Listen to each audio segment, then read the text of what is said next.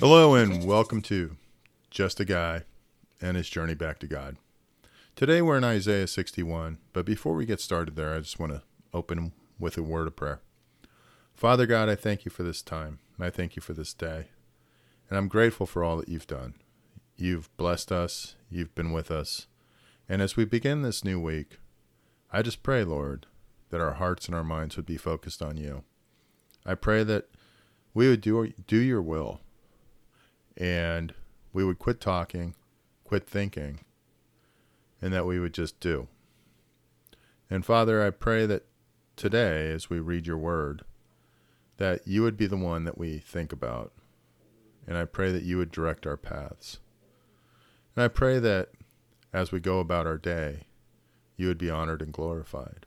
I pray for this upcoming week, a week in which we have a lot to learn and a lot to do. There's lots of issues nationwide and worldwide. And I just pray, Father, for there to be comfort on everyone's hearts. I pray for there to be wisdom and steps to take. And for you to be at the forefront of our hearts and our minds. It's in Jesus' name I pray. Amen. So we get into 61, and it's good news for the oppressed, and is the topic, or the headline.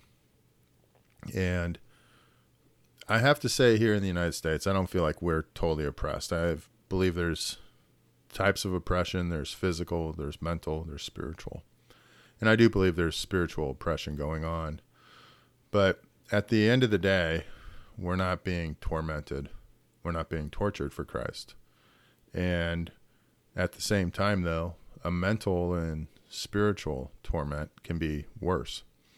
So I just think that as we go through and read this, that we have our hearts and our minds open, that we have our spirits available to be touched, and that we think more importantly about our neighbors. And we think about the people around us and what they're going through on a daily basis, and that we would think about what they're going through, what their challenges are, and how they strive and how they try to fight through the issues they're facing. And maybe we can just be a little bit more encouraging and uplifting to them. So in verse 1, the Spirit of the Sovereign Lord is upon me, for the Lord has anointed me to bring good news to the poor. He has sent me to comfort the brokenhearted and to proclaim that captives will be released and prisoners will be freed. He has sent me to tell those who mourn that the time of the Lord's favor has come, and with it the day of God's anger against their enemies. To all who mourn in Israel, he will give a crown of beauty for ashes, a joyous blessing instead of mourning, festive praise instead of despair. In their righteousness they will be like great oaks that the Lord has planted for his own glory. They will rebuild the ancient ruins, repairing cities destroyed long ago. They will revive them, though they have been deserted for many generations. Foreigners will be your servants. They will feed your flocks and plow your fields and tend your vineyards. You will be called priest of the Lord, ministers of our God. You will feed on the treasures of the nations and boast in their riches. Instead of shame and dishonor, you will rejoice. You will enjoy double share of honor. You will possess a double portion of prosperity in your land, and everlasting joy will be yours. For I, the Lord, love justice. I hate robbery and wrongdoing. I will faithfully reward my people for their suffering and make an everlasting covenant with them. Their descendants will be recognized and honored among the nations. Everyone will realize that they are a people the Lord has blessed.